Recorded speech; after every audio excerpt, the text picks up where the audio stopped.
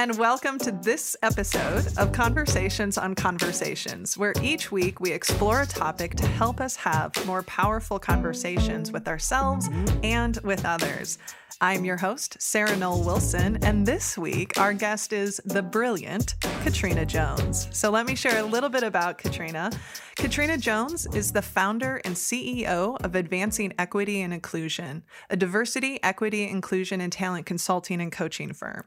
She helps organizations connect their programmatic efforts to comprehensive DEI strategies that help accelerate their progress in building more diverse teams and fostering more inclusive, equitable, and psychologically safe cultures.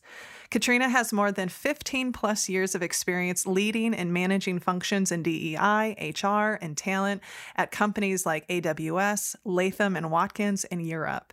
She believes that when we prioritize closing equity gaps, our workplaces can become spaces of learning and growth where everyone thrives.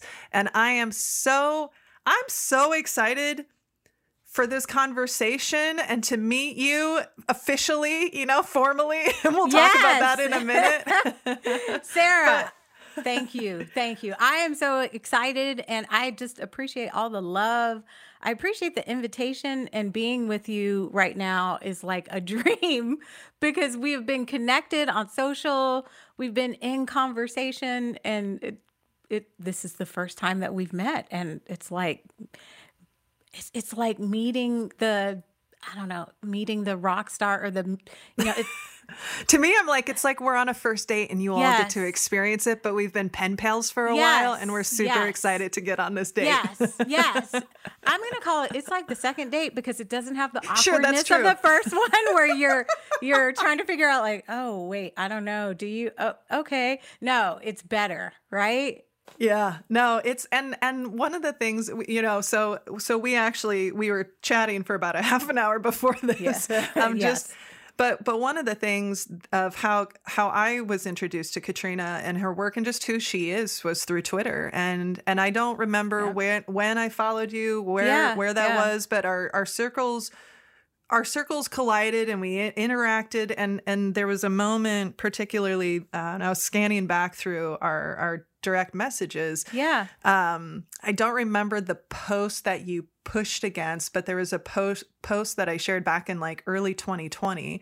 Yeah. And you offered really like more specific language around how can organizations think differently about how they were treating their Black employees and showing up. And it fostered this beautiful connection and somebody who I feel like always has my back and isn't afraid to check in with me from a mental health perspective and vice versa. So I'm so excited. I am excited, and thank you for calling that memory back up because I had forgotten. I was racking my brain too, trying to figure out, wait a minute, how did we? And I so love and respect your voice in this space and pushing people to have conversations and to have conversations even and especially when it's hard. Yeah. And your default is, oh, I don't want to do this. This is uncomfortable. I want to back out. And you're doing it, bringing people into this and telling them how to have these conversations and how to push through when you feel uncomfortable and when it gets really hard and really difficult. Yeah. Where that makes sense to, as we, we talked about. Yes. Mm-hmm. Yeah. There's times when we lean in and we have the conversations and there are times that it's okay to protect ourselves and stay safe. Right. Yes. Right. And when we lean in and go, oh, I hadn't thought about that or tell me more, or whatever that might look like. I think what is so beautiful about having you and even some other guests that we've had the privilege of having on the show is it literally, so many of those moments came from not necessarily like easy moments of learning from my perspective, and potentially even maybe not comfortable moments for you to speak up or not knowing how the reaction would be. Katrina, what else would you want people to know about you? I mean, we have our formal bios and then I'm like, what else do you want us to know about you? Oh, gosh. One, I should put this out there right away. I'm a Beyonce super fan, lover, but it's because I'm from the South. I'm from Texas, and our lives have been parallel in some ways. Not to say that I am Beyonce or anything like that. Parallel you in that can way. own it, I look some similarities, okay? But she's from Texas. She's from Houston. She grew up in a predominantly Black environment, opposite of me because I grew up in a predominantly white environment. But we have these Southern roots, and I feel like I've watched her grow up, and I have grown up with her. And so it's this really close connection of seeing someone whose work and whose talent you admire, and whom you feel like you all are, have ties together in this weird way. Something else I would want the audience to know is that I am somebody who appears, vulnerable and willing to share in some spaces, and that's been a journey for me. It's been something that's been really hard, actually, to get to and through, and something that I keep pushing myself on. As much as I share, and sometimes I wonder and question still, am I oversharing? Am I sharing too much? There's a lot that I'm not sharing. But I've made the choice to put myself out there more, in part because I will see people like yourself who put themselves out there and who are honest about what they're going through. And that invites me, it encourages me, it pushes me to say, somebody else needs to hear what your story is. It will matter. It will have meaning to someone else. And so go and do that. And I'm still figuring out, like, doing that in a way that's, one, true to myself, but also honors boundaries. Yeah. It's, well, and sometimes in those moments, not only can it be, for me anyway, I'll speak from my experience, it often is healing for me to share. Yes. And then I realize it can be healing for other people because they realize they're not alone. Yes. And boy, do we, that is a real common theme, is that we often feel everyone's got it figured out, or I'm the only one experienced this, or I'm the only one struggling with X, Y, or Z. And I mean, that's something that we've heard just repeatedly through the work that we do, right? Clients and personal relationships. And so I appreciate that you put yourself out there, because I am better because of that. Yes. I hear that fully. And I have seen that. I experienced that as well. We see people and we see them in these shiny moments where everything looks perfect. Speaking of Beyonce, right? It's like Beyonce on stage with the wind machine, and then everything, the outfit is perfect. Like, everything just seems like it's working. There's pyrotechnics, and you just don't see, you just don't know what is in the background for people. And recently I think we've seen a lot of that. I've seen a lot of that. One of the things that I've seen is there have been a number of high profile Black people in different professions who have committed suicide. And seeing that, and seeing, the woman who was a Miss America or Miss USA, a person who was a mayor of a town in Maryland. There was someone here who was a government official as well. And it, again, on the surface, you would think these people have it made. They've got good lives, all that. And just, you don't know what is going on with folks. You don't know. And that sharing is powerful, because it, like you said, it tells people, you're not alone. I am also dealing with this. It gives them her permission, not just to, share their own story, but to also even acknowledge what's happening for them. Yeah, because I think I that's such a good point from the standpoint of, well, not just the standpoint, but from a perspective of, I lost my train of thought as I was trying to clarify, but that's okay. Yeah. From the perspective of it, there's a lot of suffering that happens in silence, and to the point that I caught my thought is that you might not even realize that that's what you're experiencing. Yeah. Right. You may not realize that we did an episode a couple weeks ago, and I had the chance to speak with Erica Reed about trauma and trauma Yeah. informed leadership, and that you might not even realize that the reason you're maybe struggling with focus, the reason you may be more Yeah. emotionally irritable, is actually because you're dealing with some mental health challenges. Yeah. And that point about naming it, like you Yeah. said, of being able to see it and name it. So now what do I want to do with it? Yeah. That is, that one hits right in the gut. Because I have definitely experienced that in the last few years of experiencing emotions. And it's, it's strange. It's almost like you're in the ocean and there's this, I don't know, barge or something that's floating in the ocean nearby, and you can see it, but you can't really see it clearly. And so it's off in the distance, and you're still just going through the motions and doing all the things that you need to do, and seeing that and saying, I should, what is that? I want to know what that is. I should be able to see that clearly. Yeah. But you can't. You can't. And when you realize that you haven't been able to see that thing clearly, and you're finally able to see it, right? To name it and say, oh, that's what that, yes, actually. And now I can go do something about it. I can go talk to people. I can go ask for help if I need to ask for help. I can do all the things that I need to do, not to fix it per se, but just to start to wrap your arms around it. Yeah. And that, playing on that metaphor that the barge in the water is maybe it's causing some rough waves. Maybe it's causing some wakes that are, just yes. the other day, it will be. Yes. Yeah.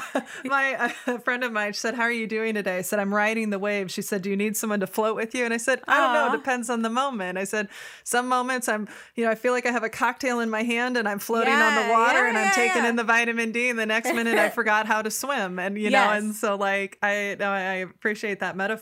And just for quick context for our listeners, we know that this episode's going to air a few weeks after. So just for context of where we are in the world of recording this, it's actually March 4th, and we know that we're still in an ever evolving and ever escalating, it feels like, time of uncertainty. And when Katrina and I connected about talking and what would be some topics, all of them were brilliant, and many of them we'll probably explore in future episodes. But there was language that you shared that I want to share with the audience that inspired this talk, which is how do we remain soft when everything around us feels hard? I want to leave that hang a minute, because even just saying that out loud, certainly having a physical reaction to that, because things feel so complex, like we were talking about before hopping on here, in a way that maybe a number of years ago didn't. And so I'm curious, just to start from your own journey, and again, whatever you want to share from the standpoint of your evolution into prioritizing, focusing on how can we show up more emotionally supportive for ourselves and more emotionally supportive for other people. Yeah. So I am an empath. I'm going to share lots of things with the audience. I am an empath by nature, and it's a feature that has always been present for me. And when I think about, my life, it was when I was a kid, I was that kid who would be looking out for and was hyper perceptive about the kid who was feeling bad, who was feeling left out, the emotions. And so that's something that I've been, navigating. I know it now as a strength. What the work that I've had to do is to work with it, right? To not take on other people's emotions, to be sensitive and to be supportive, but not to become, the and I'll say this, a crutch, for lack of a better word, for people in a way such that I end up, losing focus on myself and doing too much, basically. But for me, that journey starts from that place of being an empath, being hypersensitive, being really attuned to how people were feeling, to where literally I can walk into a room and I can pick up things. And, it was helpful, and it was also sometimes really scary growing up, because I was so in tune, and sometimes in some of the environments that I was in, I was picking up on anger from people. And in response, I was always, working to be, and to make things easier. Right. And so setting aside how I felt, anything that was important for me to say, "Oh, you're angry, and I just want to make things, easier for you. I just want to, what do I need to do in this moment to be a useful and helpful engine?" And so, your anger will be able to subside, and we could get back to a good place, or you could get back to a good place. It's self-sacrificing, right? Like, the years of therapy learning have taught me it's self-sacrificing in a way that's bad for me. Yeah. But the journey does start there, from that place of empathy. And, even in my profession as an HR professional, and sitting and being curious with people, and having to show up and be soft. And wanting to do that because I care about people. Yes, the empath kicking in, but I care about people. I want them to have a different experience. I want them, to not default to the stereotypes of HR, oh, your HR person is X. They're this crusty person and unhelpful, all of those things. I just check a box, and yes. And some of them exist. There's there's stereotypes happen sometimes for a reason. Exactly. But because I care so deeply about people and the empath, I stay soft, and wanting to help, and wanting to support, wanting to be joy. And part of the work that I've been doing actually lately is to be joy, but what do I need to do to be joy? Gratitude is a practice for me that helps to develop that. What do I do with those emotions that don't fit neatly into joy? And even recognizing that those emotions that don't fit neatly into joy still have joy attached to them. Even some of the negative stuff, as weird as it sounds, and it's as weird as it sounds, some of the negative things, there's always learning lessons. There are things that I take away. So bad things are not all bad, and nothing is binary. But that is where it starts for me, is in that empathy and wanting and to be supportive. Also, just genuinely being curious about other people, and wanting to be a helper, wanting to be, like Mr. Rogers said, look for the helpers in the world, wanting to be a helper, especially when people may not have anyone. Yeah. Yeah. There's there's so much to explore in that. Well, first, when I was having the strong reaction as you were talking, I was thinking, my God, are you describing my life right now? Right? Yes. The self-sacrificing, maybe sometimes having that fawn response, right? Yes. From like, how do I, like, almost that might come from a stress response of, okay, how do I appease you so that you don't, lash out? Or let's be clear that girls are socialized, women and girls are socialized to be, we will put our own feelings way in the back of the parking lot. We prioritize everyone else. And that's what we're socialized to do, because women are supposed to be nice and helpful and supportive. And they should always be thinking about everyone else to the deficit of themselves. Yeah. Sometimes to the boy, we could go down this path. Yes. This is a topic that's near and dear to my heart. Yes. Because I will tell you that, And it's important as we think about how do we take care of ourselves emotionally, Yeah. is to understand that. And we have needs too. Yes. And as women, we have needs that aren't being met. And I will tell you that often when I'm doing work, especially when we're talking about how in relationships, for example, Yeah. when there's a struggle or a disconnect, it often comes down to we have a need that's not being met. And I Yeah. can't tell Oh, you absolutely. how many women Yeah. literally go, I don't even know what I need. Yeah. And I know that because that was me. I mean, Yeah. and similarly have been on a therapeutic journey and to reclaim and even just listen to. Yes. It's okay. It's okay for me to think about, ask for, right, Yeah. or protect my needs. And so that's such an important call out.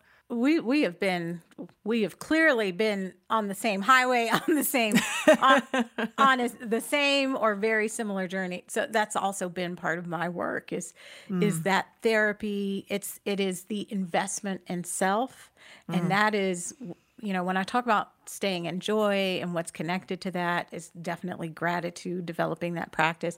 But gratitude is for me. It's something that I need to do to practice it, to identify. And I'll tell you one of the things that I do. I actually make a list. This started with a career coach that I had. Well, actually, let me pause because it started before that. Years ago, one of my best friends and I used to trade these daily thankful lists. And oh gosh, man, this probably started back in like 2007 or something like that, because I moved and we were no longer in the same city, same state. And so we would trade these gratitude lists and just randomly like, here are the things that I'm thankful for today.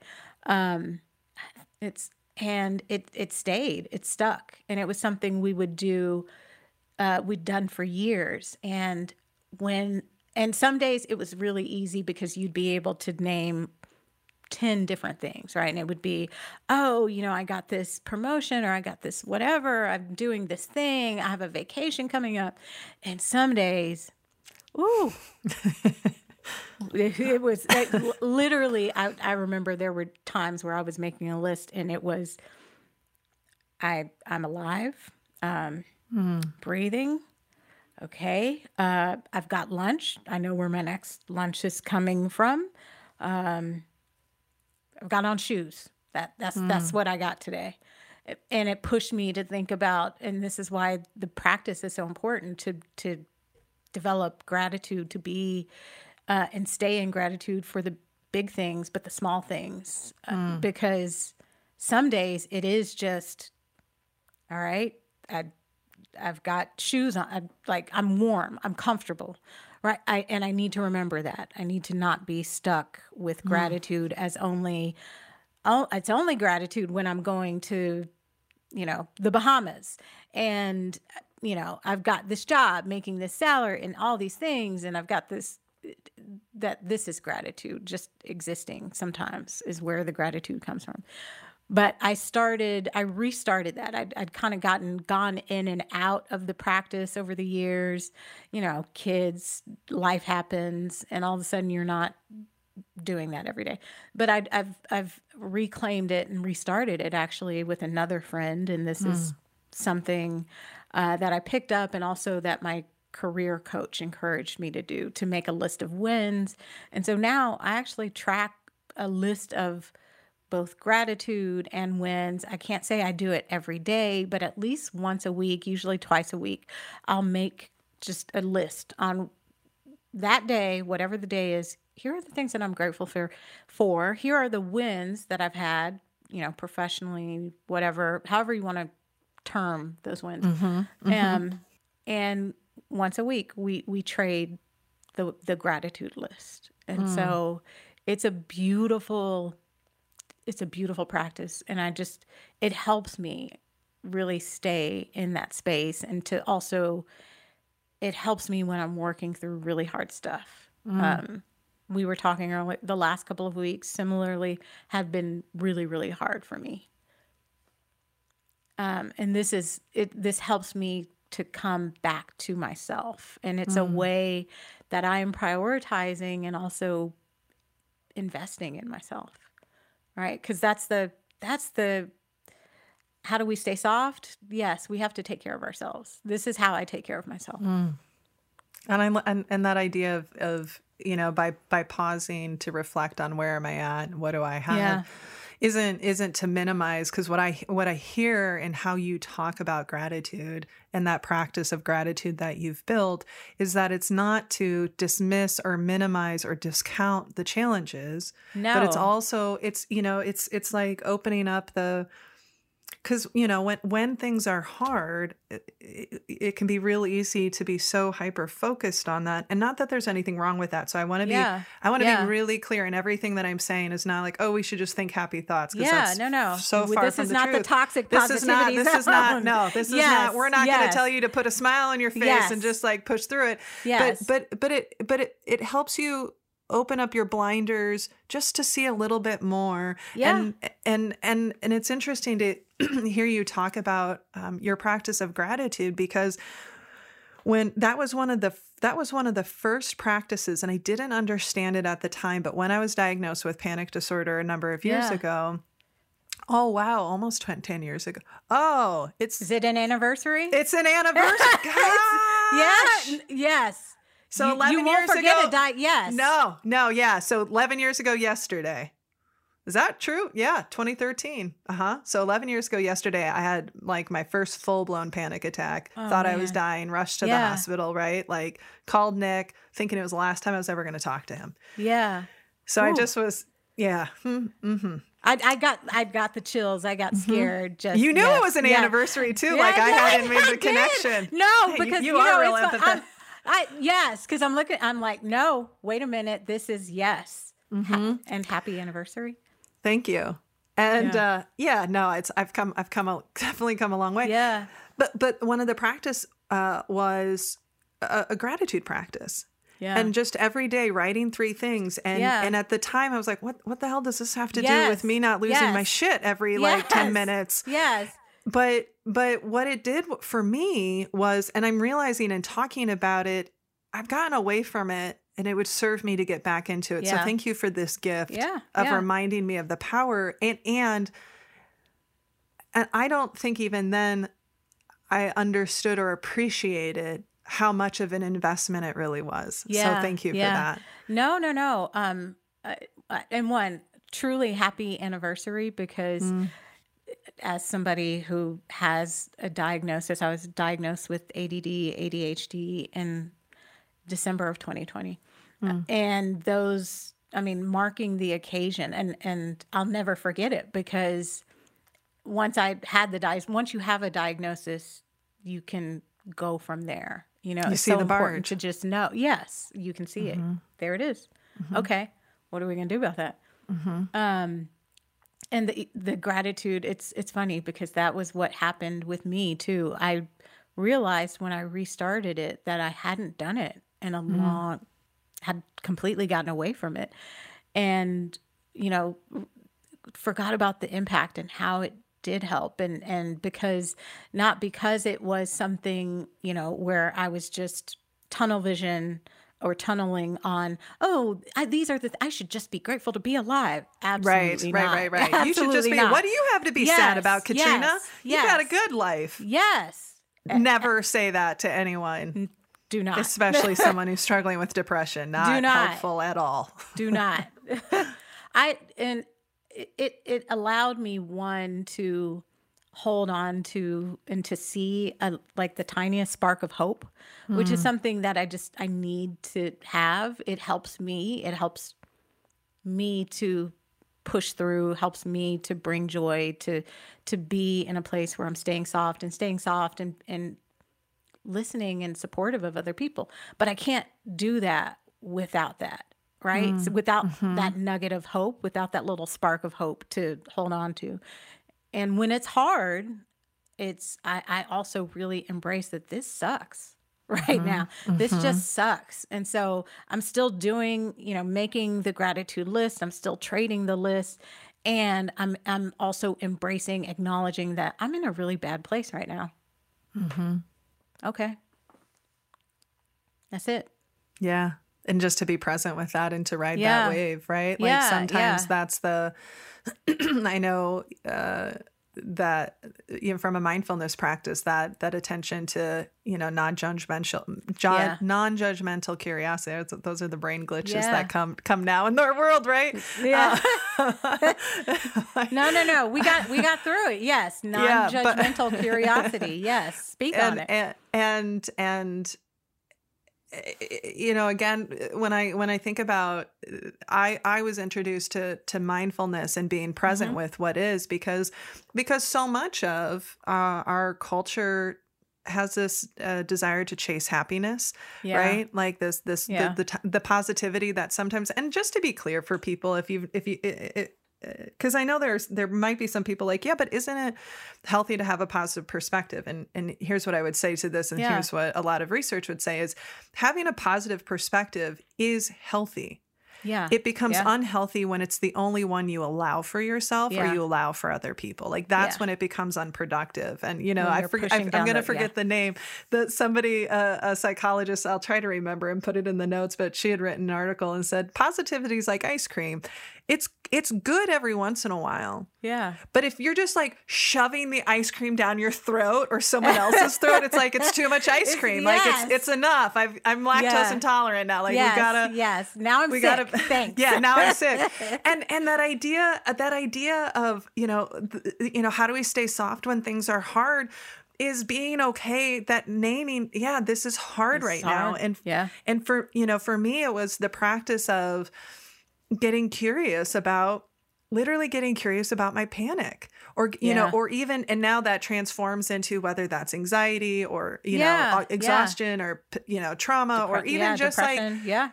or even just, oh, we had a hard conversation or you pushed me back on something that I wasn't expecting. Like, oh, that's an interesting feeling. Like instead of shutting down or instead of lashing out, really just going and being present with it and going, that's interesting. Like I feel like that's an internal phrase I have a lot. Like, oh, that's interesting, Sarah. This is the barge, right? You're seeing the barge and you're saying, oh, that's interesting. Let me get closer to it. Maybe exactly. if I just, like, paddle I swim up, a I can see it. Yes. Yeah. Yes. And what do I learn? What do I learn about it? And not again from that sometimes unintentionally dismissive, like, but good things always happen and you're going to pull through it. But just like, what am I learning about myself in this moment? What is this teaching me right now? Yeah.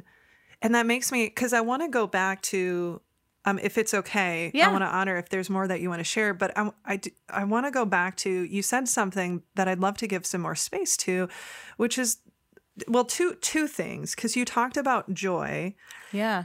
So we'll start there, and then I want to explore that idea of how joy can be attached to even the hard times. But so again, in the spirit of talking about positivity, there is a difference between happiness and joy. Yes. And so I would love to hear your definition of when you talk about, I want to come from a place of joy.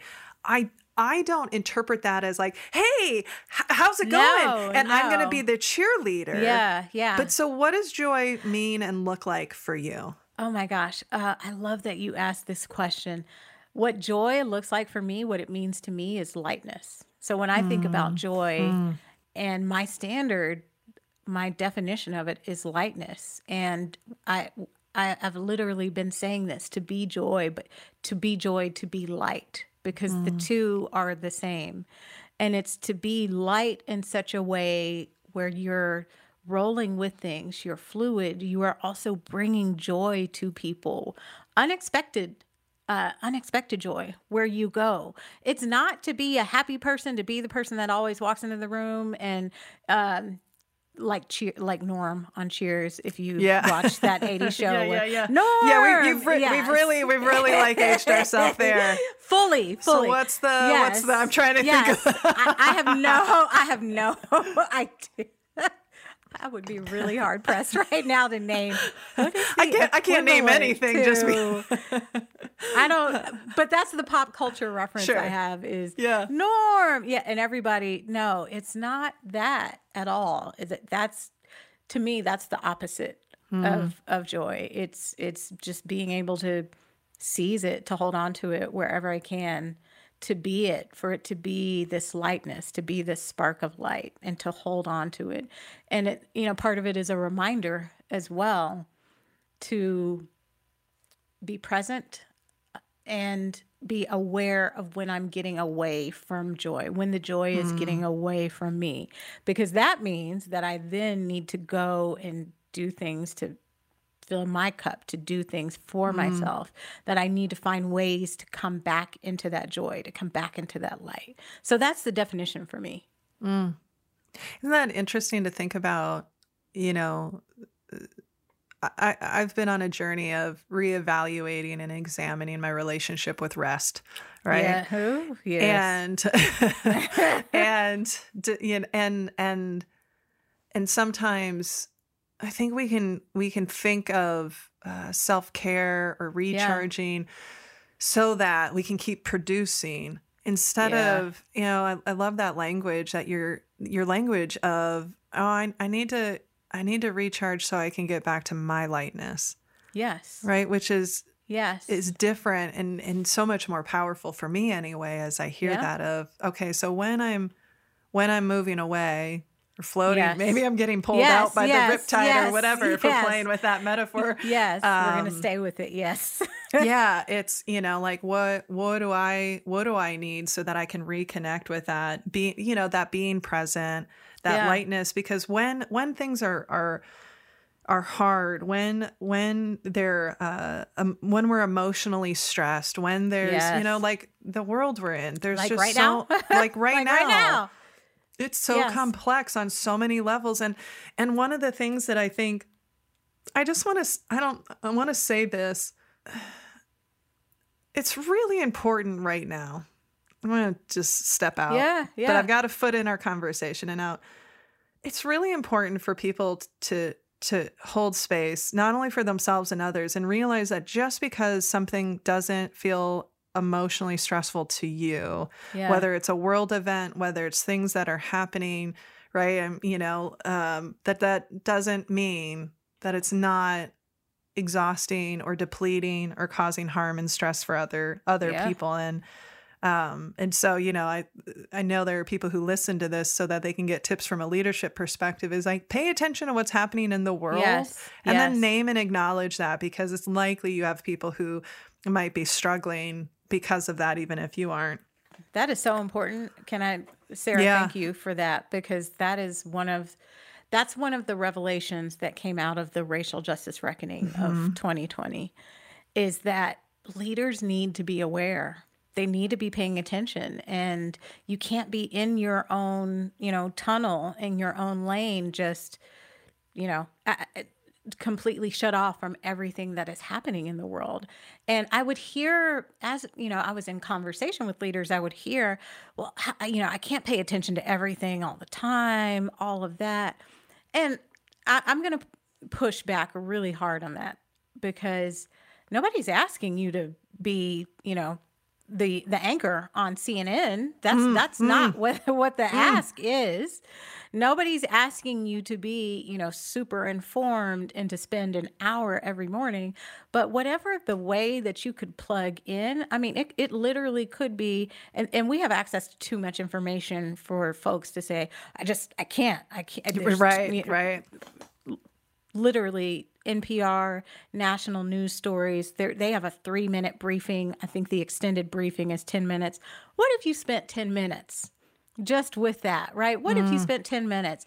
And what if you just said, put that out there to say, I do my best to stay informed. I'm out here and I'm curious, and I'm not going to, catch everything. There are going to be things that I'm not going to be aware of. And please, if you are going through something as a leader, if you're going through something, if your community is affected, please let me know. Let me, so that I can be aware.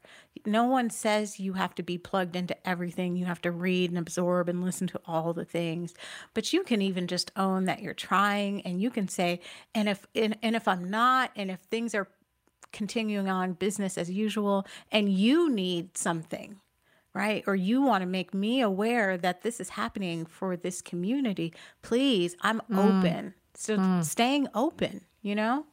I love that. Thank you for adding that, really powerful practice, because, and that's, as we're, talking, we've been talking about being emotionally supportive for ourselves, but that's a really important way we can be emotionally supportive for other people. And again, maybe the ask isn't, like you said, to know all, but it's just to recognize that it's in the room. And that's such an important thing. The ask is something that you do so incredibly well, and something that I really appreciate about you is staying curious. That really is the ask. It's how our connection started in sharing feedback, and your response wasn't to double down or to dismiss what I was saying. Your response was, let me sit with that. Let me think about that. What does that mean? And sitting with it, I mean, that allowed us to build from there, to build a deeper, more meaningful connection, because you sat with it, and then and you spent some time with it, and then you had your own thoughts and awareness that came out of that. And that is the one thing I've been thinking about, some of the hard conversations that I've had this week. A hard conversation that I need to have at some point in time in the next probably 2 weeks. And one of the things holding me back from having the hard conversation is from my perspective, there's a lack of curiosity on the other side. And so I'm challenged to even engage because of the lack of curiosity. And so how are we going to what are we going to do? How are we going to be in this space and trying to bridge and trying to understand the other if there's no curiosity, if you're dismissive, if you're going to shut down? But just that curiosity it's the most, I'm not going to say the most, but one of the most important things.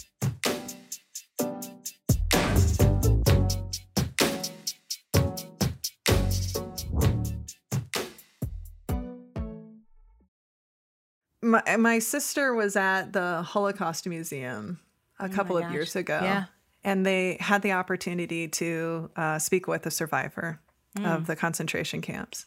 And she was wearing one of my Chronically Curious shirts. Yeah. And they had the chance to talk with them, and the gentleman, and I don't recall his name, but he pointed at her shirt and he was like, curiosity is one of the biggest gifts of love we can give somebody. Oh my gosh. Oh. Can you say that one more time? Can you say that? Yeah. I hope I'm capturing it, but that curiosity is one of the greatest gifts of love we can give someone, because and we can give to ourselves too, right? Like that we don't know, there's things we can learn, and exactly like you've shared, that it creates these deeper levels of connections with each other. So when we talk about how do we have conversations with ourselves and with other people, so much of it comes down to our willingness to get curious, and to get curious again about the hard stuff, and also to get curious about, well, what do I need in this moment, and what, right? I mean, all of that comes down to that practice. It's fine tuning it and focusing it, and so when you think about how do I show up more powerfully for other people, it's just, right. It's even just that it's that invitation to say, hey, I there's things I don't know, but I want to know. So help. I'm going to do my work, and I'm still going to miss stuff. So if I do, let me know. And boy, there is a real part of it is the article that I was fortunate enough to be able to write recently about how do we be more emotionally supportive versus emotionally dismissive. We are in a really hard time. Oh, and I don't I'm not trying to be pessimistic or anything. I'm a realist of just and so when there are moments of dismiss, again, either to ourselves or to other people, it feels so much like it carries so much more weight, because like the level of depletion people are feeling now, or how quickly we're depleting from this. It's a real challenge right now. Oh, that is so much truth. That is so much truth. When there's a lack of curiosity there, and it's, it hits in that dismissive way, and there is such a tremendous emotional impact with it. I earlier this week was on a parent all parent conference, and the school was talking about diversity, equity, and inclusion. There were some hard questions that were asked, including a question that I posed to them. And the response to one of the questions in particular was incredibly dismissive. It started with, well, if you ask that question, you must be someone who wasn't here, in 2016 when, and so even, that start, the response and start was already dismissive. And that tone continued. And after the forum, I stepped back. I felt completely devastated in a way that was physical for me. I was sad. I was just feeling angry, frustrated, sad, and almost, and I'll name it, almost cornered. Right? Because the dismissiveness had completely shut down in a way that I felt like left me and my family with few options. And so that dismissiveness does have that effect where once you've said, nope, not going to stay in this place of curiosity, why are you asking, why would you say something like that? Then all of a sudden the wall comes down and that opportunity, goes away. And if you're lucky, you're able to recover. But if you're unlucky, the wall keeps getting higher. Right. And like thickening. Thicker. And yes. yeah. Well, I'm so sorry that you experienced that first. I just want to name that. And thank you for sharing that. And that's, I feel like in all the conversations we've been having with this show, so much of the theme is just, what does it look like to be even more intentional? Yeah. In the words we use, more and not just having good intentions. Let me clarify that, right? But really being intentional so that you're having the impact that you hope. Yes. And understanding that those aren't the same things. And pain and again and both to other people, right? And like your experience and that harm that caused to you.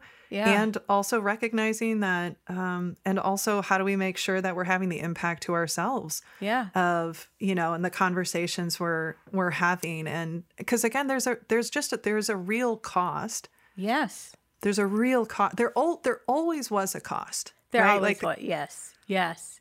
But it just feels like the waves are getting higher faster. Yes. And in this period where everything is heightened and everything feels, some days it feels just catastrophic and multiple catastrophes in a way that is distinctly different from previous periods. Not for everybody. I'm not going to say this is for everybody, exactly. Right? Thank you for that. But but it feels distinctly different. And it also feels like there's so many communities that are collectively in pain and dealing with these multiple catastrophes at the same time.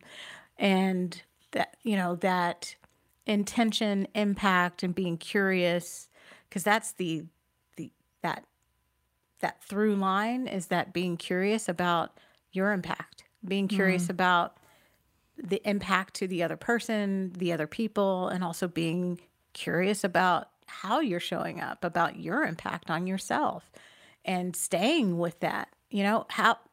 What could have been a moment, and what could have turned that around would have been to reach back out to, let's say, all the parents or certain, and say, hey, we want to ask how that landed for you. We want to ask how you're feeling after the conversation. Do you have other questions? By the way, that did not happen. Sure. No, sure it didn't. But that curiosity to say, for example, I want to check in. We had this conversation the other day. Yeah. I want to check in and see how that felt for you, how that resonated with you afterwards, after you had time to think and process. Tell me. And thinking through for yourself, how did that feel for you? And I think part of it is we also don't go as deep as we need to, right? When we're checking in, when we're being curious with ourselves. Yes, we say, it wasn't great, but it bumped. Yeah. Is that it's a fine. body? It's fine. It's fine. It's fine. We're going to just fine. tighten it up and not process any of those emotions. Yeah. Keep going. Yes. It's that, I mean, that's, as we're talking about this sort of bigger conversation about how to stay connected to our presence, and that lightness is recognizing when do we dismiss ourselves, or when do we stop off? And that's always a trigger phrase for myself. And when I'm like talking to other people is when someone goes, but it's fine. It's like, are we shutting down our ability to process? What do you hear when someone says, us. but it's fine, but it's fine. It's fine. It's fine. Yeah. That's how it's playing. Yeah. What do you hear when someone says that? Or if somebody's like, it's fine. It's like, I don't want to deal with this. I don't want to process this. Yeah. Like I'm shutting down my ability. Like I'm shutting down getting curious with, being with. And maybe right now that isn't the time, because it is sometimes we are in moments where we have to compartmentalize and go, it's fine. I don't have the time and energy. Like I have to set it aside right now. But sometimes I think it can be used as, it can stop us from true emotional exploration and true, like being present with our emotions. And it's like, you know what? It's not fine. It's not not okay. Fine. It's not, that was not okay. I'm not okay. And I want to hear more, because I jumped in a bit. So I want to go back to that. You were making that point of, and sometimes we stay at the surface. We don't go deep enough. So what does that look like for you? And when we think about people who are listening, what does that look like to go deeper? Tell me, and this is probably another dated reference. There's a book. There was a book titled, and I may butcher this a little bit, "It's Okay Not to Be Okay." So some of this for me, and I'm going to stay with self, because that's where I've had to talk about, working through it and staying even when it's hard, is as a Black person and a Black American who grew up in the South in predominantly white environments, with a family and from parents who our family has been here for probably centuries. I grew up like so many other African Americans being told, racism exists, it's out there, it's going to be hard, and you just have to have tough skin, thick skin, and you just have to withstand. You need to be able to withstand and let it bounce off of you, and don't let it impact you.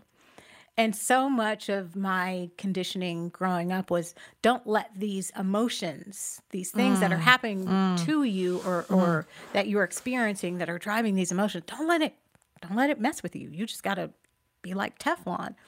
And as an adult and working, with myself and working through therapy, you mentioned mindfulness. I've also gotten into meditation and learned about mindfulness and being present. One of the, assignments that I've had and worked through and continue to work through is getting away from that's fine. So going below that surface to go deep and to actually say it. And when someone is asking, or I'm in conversation, to not say, but it's fine. It's fine. We'll figure it out. But to be explicit and saying, that wasn't fine. That was terrible. And I am really angry. I will never forget. And this was a few years ago, the first time I allowed myself, and I'm saying that, using that phrase intentionally, I allowed myself to say, I am angry. Because it was in a meeting, and I was having and feeling my internal volcano, percolating, and I was doing my best to just keep it inside, because I didn't want to show up and fall into a stereotype and all of these things that you navigate again. Right. As a Black person, predominantly white environments, you're doing your best to let the stuff bounce off you. You're doing your best to not play into the stereotypes. And so I was angry. I was really pissed. And when I said it, it literally, I could feel the steam, like the steam valve open up, release a little bit to let those feelings out, to say it out loud and to say, I'm angry. That sucks. I don't care. In this moment, I am prioritizing how I feel, and I'm going to claim and name the things that I am feeling right now. That's how you go deeper. And we have to really, how we support and help everyone and create the space for people to go deeper is create a space where people can say that they can name those things. They can say, that wasn't fun. That was terrible. And I am so angry. And I don't know what to think. I'm so confused. And part of the reason I think we are, not going deeper and people are hesitant they're not in spaces that allow for that. They're not in spaces where it is either safe or okay to go deeper. And part of, in particular, white supremacist culture is, everything is fine. And you don't rock the boat. You stay. Everything is even. You got to stay. And so you don't get to express that. You don't get to express these high emotions. And just think about who's allowed to express. Right. Like who's allowed especially to be angry. Anger. Exactly. Yes. Yeah. Who's allowed to be angry. Yeah. We allow for, a white man to be angry. No one's going to tell them, hey, that's not okay. You're disrupting. This is becoming a bad space because of we allow that. We have plenty of examples of seeing that anger and seeing that emotion and people being able to express it. And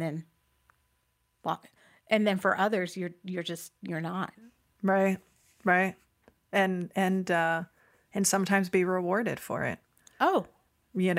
Yeah. And not, Yeah. and I, yeah. I allowed myself to be angry. Like that's still, because I'm sitting here going, I don't know if I've ever said that. There've probably been plenty of times where I needed to. Yeah. Right. I thought about all the times that I really needed to say that and to be where I was and I was feeling it and I wasn't saying it. And because I wasn't saying it, it was showing up in other ways because I was. Yeah. And so I, was angry. I didn't say that I was angry and why I was. And so I showed up, I either shrank, which completely pulled back, or I did something that I didn't feel good about later because I was angry and I didn't feel allowed. I wasn't allowed to name it. I didn't feel like I could. And because I didn't, it shows up in all of these other ways. Yeah. There's such and it's not just work, but I want to speak to that for a second, since I know that's the world we're in and a lot, the people who are listening is that and again, this is something that has come up in a lot of our other conversations and it will continue to come up is because, the culture of corporate America, right, was very much defined by and defined for built for, right? Yeah, white men in power, and it's I had a conversation with Dr. Wildermuth, and we talked about the masks we have to wear, and then talking about trauma and how Erica was talking about how she said people do all this work in therapy that's so great, and they make this progress only for it to become undone in the workplace. Yes. Oh. And right. That's so good. Yes. And just this, in talking with my colleague Jill Mata about, we have to be able to have real conversations and allow the space for emotions. And boy, I'm going to be honest, like we're going to have to we need a part 2 to this conversation, because like, I feel like we're hitting on something that's so important, which is emotions in the workplace, because we are humans, and there is like, when we aren't, and when we say like expressing it, that doesn't mean being harmful to people. That doesn't mean being hurtful. But just being able to say, I'm struggling, I'm scared, I'm angry, I'm and to have that space and to be equipped, right? I think that's one of the biggest opportunities we have, particularly for those people who are in positions of power and authority, is to be able to hold space for be curious about, sit in, I mean, all of the things with emotions, because it's, it's like, well, I get the desire. I get it to not have emotions in the workplace. I get it. But they're there. And when we have to suppress them, when we have to, like, and suppressing looks different depending on who you are and who you're with, right? Yes. I may be able to express things differently than you could, depending on the group we're with, and right. And even then the flip side is, I always talk about how, and men are culturally aren't allowed to express emotions of intimacy, and emotions of love and affection, and I'm not just talking romantic affection. I mean platonic affection, right? To their brothers and and their female friends, and all of those, and it's just it's a trap for all of us. And it's just costing us so much. It is that I sit there and imagine, like, there's a bit of me that goes, as I think sort of full circle of where we started, of if we were able to collectively build up our muscles around, right, that emotional intelligence, that being able to be present, to be able to be curious, would we have to work so hard at being soft when things are hard? Oh gosh, maybe I don't make. I'm landing where you are. I'm saying maybe, but my immediate visceral reaction was no, because we make space for all of the emotions, and so because of that, we'd have these outlets. We'd be able to just express ourselves as is without, we wouldn't have to compartmentalize to stuff things down, and we wouldn't be suppressing.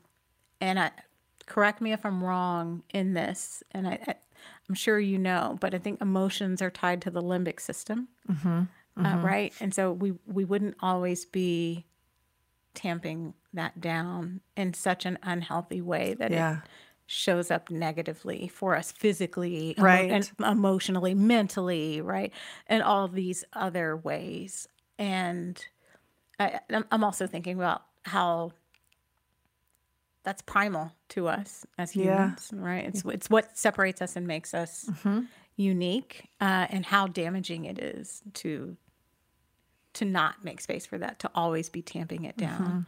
And how it would absolutely, I don't know that we would need to make space for being soft, because we would always be open to people's full humanities. We would like, that would be completely open. And oh my gosh. And the anticipatory anxiety, right? You shared your story about the conversation you may need to have in that anticipatory anxiety, and and it's literally why I wrote my book, is my love letter to my fellow avoiders. That, and now part of that that's not just on them. It is also largely on the other person as well, and how you receive it. And I think about the relationships, and whether they're close relationships, or even when they're, I'll use our relationship as an example. Like when you are in community with somebody, with others who are able to be present with, hold space for your full, I think, to use your language, and I love it, that full humanity of experience. It's sort of just like this big breath of, like, it's just this big relief of, oh, I can just be me with you. I can just be with you. And that allows me to heal faster. That allows me to recover from those moments faster, right? To reconnect to that lightness faster. Yeah. Yeah. I don't have to. So I'm an ambivert. So between an extrovert, introvert, I love connecting with people. I am social, and I also like being by myself, and I like to recharge. Part of that is because when I'm in these spaces where I've, feeling like I need to armor up, to mask up, I need some deep recovery time and coming back to us and being in community where I can walk away from this and I can go to whatever my next thing is and just feel like, that was fun. That was good. I really get to feel everything and appreciate this and being with you. And I don't have to worry. I don't feel heavy. I'm not going to feel heavy. I'm not going to feel like, oh, let me go sit down somewhere. Like, oh, I need to catch my breath or anything. I'm literally here and just being, and it costs so much energy. It requires so much energy to do all of that when I can't just be. It requires so much energy from people when they can't just be. And it robs us, right? It robs, what would we not get if we couldn't just be with each other? What would we miss out on? Yeah. I would miss so much of you if I did like. Likewise. I mean, and the reason I bring us up as an example is we, have our interactions were virtual only. Yes. Right. Yeah, so dispelling some of that myth of like, well, you can't build relationships virtually. No, you absolutely can. Yeah. But also just like there were signals to me and maybe vice versa from, what you've shared of, oh, this is somebody. It's almost like, can I be me with them or can't I, or do I need to? And that's where it's like that. Okay. Like I can just, and that doesn't necessarily take years and years and years to build. It's like when you show up in that way, I felt that about you. I knew I could reach out to you. I knew that, or even I remember you connected, you noticed, you're like, oh, I can tell you're struggling. Like, hey, I just want to like, what's going on? Just even that act was, oh, okay. Like I know, again, I can be fully myself and hopefully you feel the other way. And it is just so much. And that doesn't mean that there may not be conversations or there may not be moments of, but that's not going to last a few weeks of ruminating. Yeah. It's just going to be like, hey, I know I'm going to have it. I know it's going to be okay. Like I'm 99.9% sure it's going to be okay. Yeah. And, but hopefully we can get to that. And it's just so much damn easier.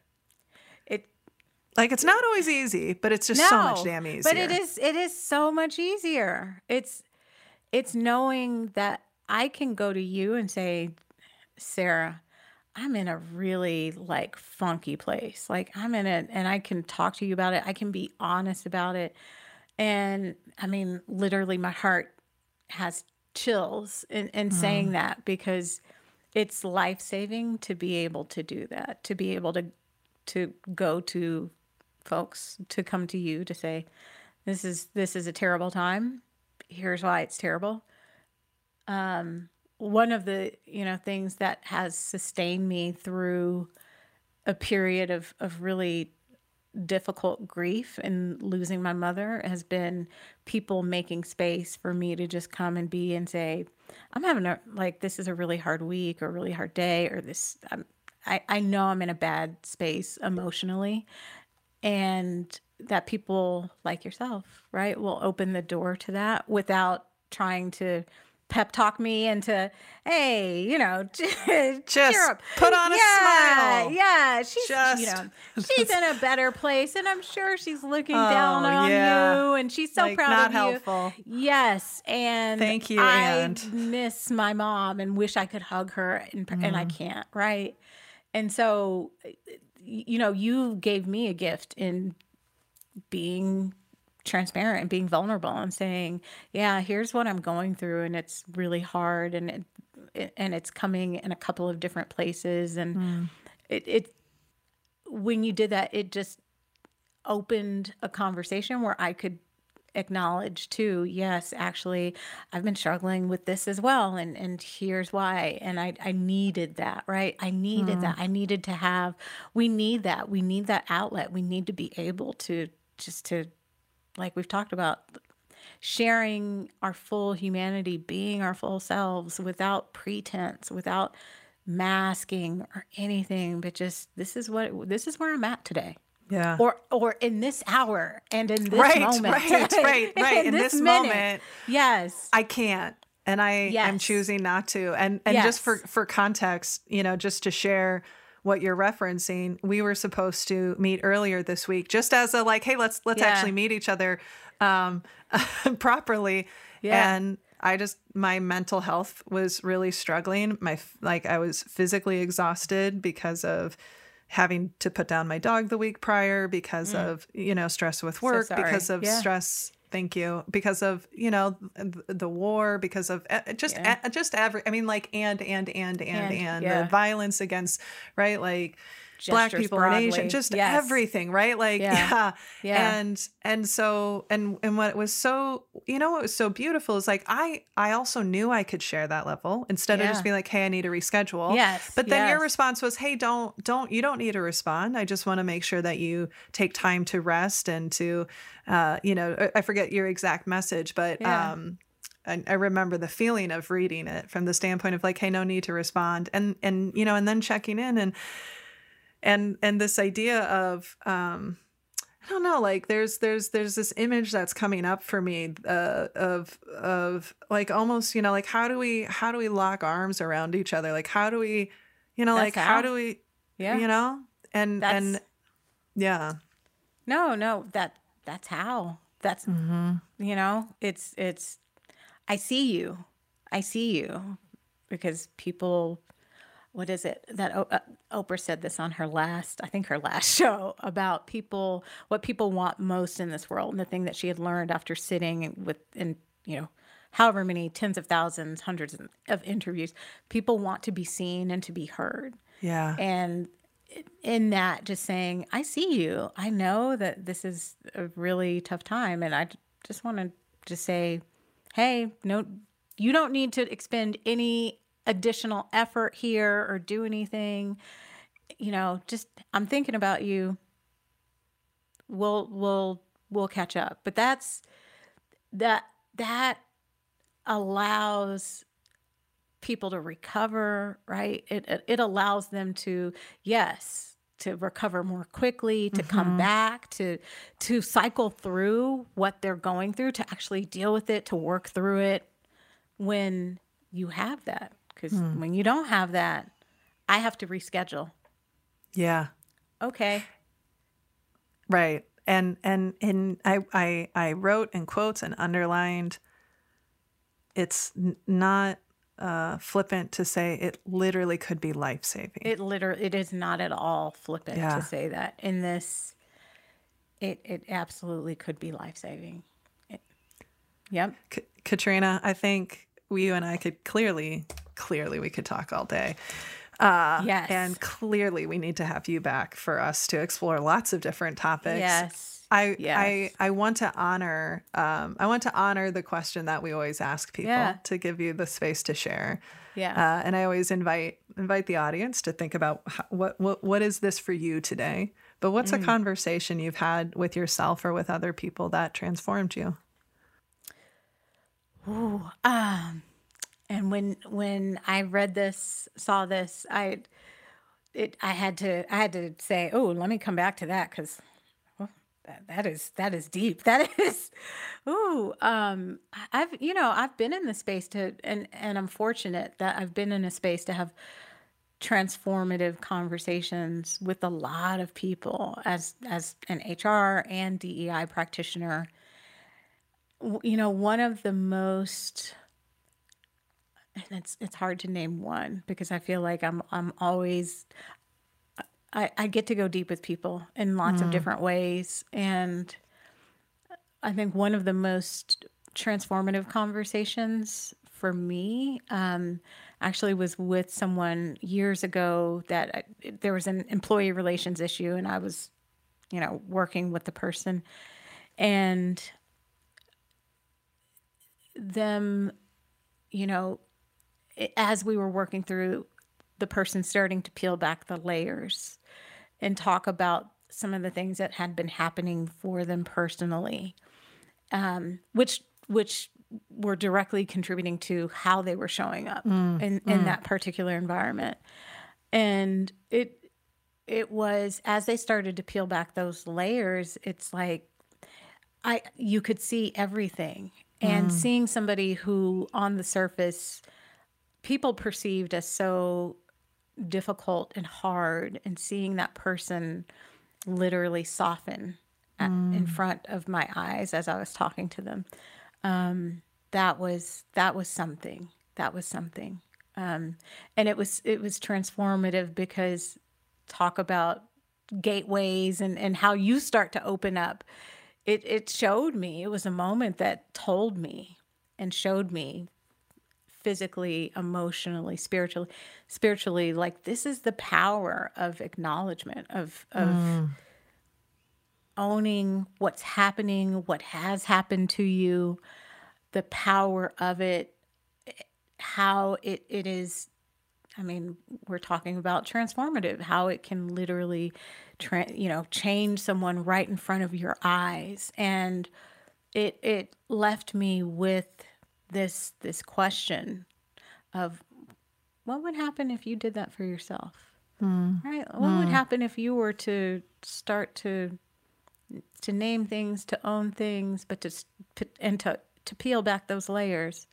Well, what would happen for you? What would that mean for you? Because I saw how it changed that person. I saw how it changed that person coming out of it. I saw how they started to shift, and yes, they, started to show up a little bit differently, but I could see that it was changing for them. Love it. Thank you so much for sharing that. Yeah. Katrina, Sarah, if people want to connect with you, what's the best place for them to connect with you? You know me, you love me from Twitter. I do. And you know what? Let me just quick say, I was going to give a shout out. Yes. Follow her, because one thing I so, even if I may not always respond, but I always stop and I always read. You share articles, you share what's happening in the news. I feel like you're my little source of a pulse on things that I may miss or not. And so if you are somebody who's looking for, resources, especially from the standpoint of diversity, equity, and inclusion, and considering perspectives, from just all of those, all encompassing, I feel like every day there's some oh, this is an article, or you've introduced me to some amazing researchers and different concepts. And so connect with her on Twitter. You won't regret it. I can tell you that. And if you're, and if you're lucky like me, you'll get to know and love her and be loved by her as well. Katrina_HRM. You can thank my perpetual curiosity and also insomnia. that's one ADHD brain to another. Yes, I get it. I get it. Yes. Squirrel. Yes. All of the things. Yes. Well, Katrina, thank you, Sarah. This is, we were both hopeful that this would be a hell of a way to end the week, and it truly was. And I'm so grateful for you, and thank you for coming on and sharing. One thing I will just share with the audience, we talked earlier about gratitude. So share with us, what are you grateful for? Feel free, and I'll in the closing show notes here, I'll give you a way to do that. But just think about and share with us, and I'll be sure to pass those along to Katrina. Katrina, thank you so much. Thank you, Sarah. I appreciate you. Likewise. Same. Thank you so much for listening to this week's episode of Conversations on Conversations. I just always sit in such deep gratitude and an overwhelming fullness in these conversations. And I hope that you get to experience that as well. Getting the opportunity to talk to Katrina, and we explored a lot of different topics. We talked about that idea of how do we stay soft when things are hard? And I already have a list of what part 2 and 3 and 4 need to be with her. I know for me, something that I'm going to hold on to this conversation was that story she shared about allowing herself to say she was angry. And that obviously as a Black woman and working in predominantly a white company that's a different type of risk because of the stereotype of the angry Black woman. But as a woman, as a white woman, I realized that I don't know when I've allowed myself to say I'm angry, but there have certainly been times. And the other thing I'm thinking about is what can I do to make sure that it's safe for someone else to be able to say, I'm struggling right now, Sarah, I'm angry, or that didn't feel good. And so that's what I'm going to hold on to from this conversation, amongst many things. And we want to make sure this conversation extends beyond the show. So if something resonated, if something sparked a curiosity, if you have a challenge or a different perspective, we want to hear from you, and we will record and share them on future episodes. So send us an email at podcast, podcast, at sarahnollwilson.com, or you can connect with me through social media. My DMs are always open. My responses may not always be prompt, but they will be seen, and we would love to. And so I want to hear from you. What are you grateful for? What's on your gratitude list? And I'll share those with Katrina. And if you like this, if you are moved by the work we're doing, if you want to support this podcast further, please consider becoming a patron. You can do that by visiting Patreon, patreon.com at conversations on conversations, where not only your financial support will sustain this podcast and our incredible team, but you also get access to some pretty great benefits like unique swag and Patreon only content and events. And if you haven't already, please rate, review, and subscribe to the show. These are ways that it helps us get more exposure and be able to continue to invite incredible people. You can do that on iTunes, Spotify, and other podcast platforms. And then finally, I'm going to sit in gratitude and just, we wouldn't be here if it wasn't for the incredible team supporting me and supporting this work. So a huge thank you to Drew Noll and Nick Wilson for the editing and producing of the show, to Olivia Reinert for working and helping us with transcriptions, and to Caitlin Summit Nelson for helping with marketing support. And final thanks to Katrina. I just wanting to be the joy. And that is something that I am going to strive for myself. Finally, my lovely listeners, my fellow humans, just a reminder that when we can change the conversations we have with ourselves and others, we can change the world, if even for a little bit. So with that, please make sure you're resting, you're rehydrating, and stay well. Bye, my friends.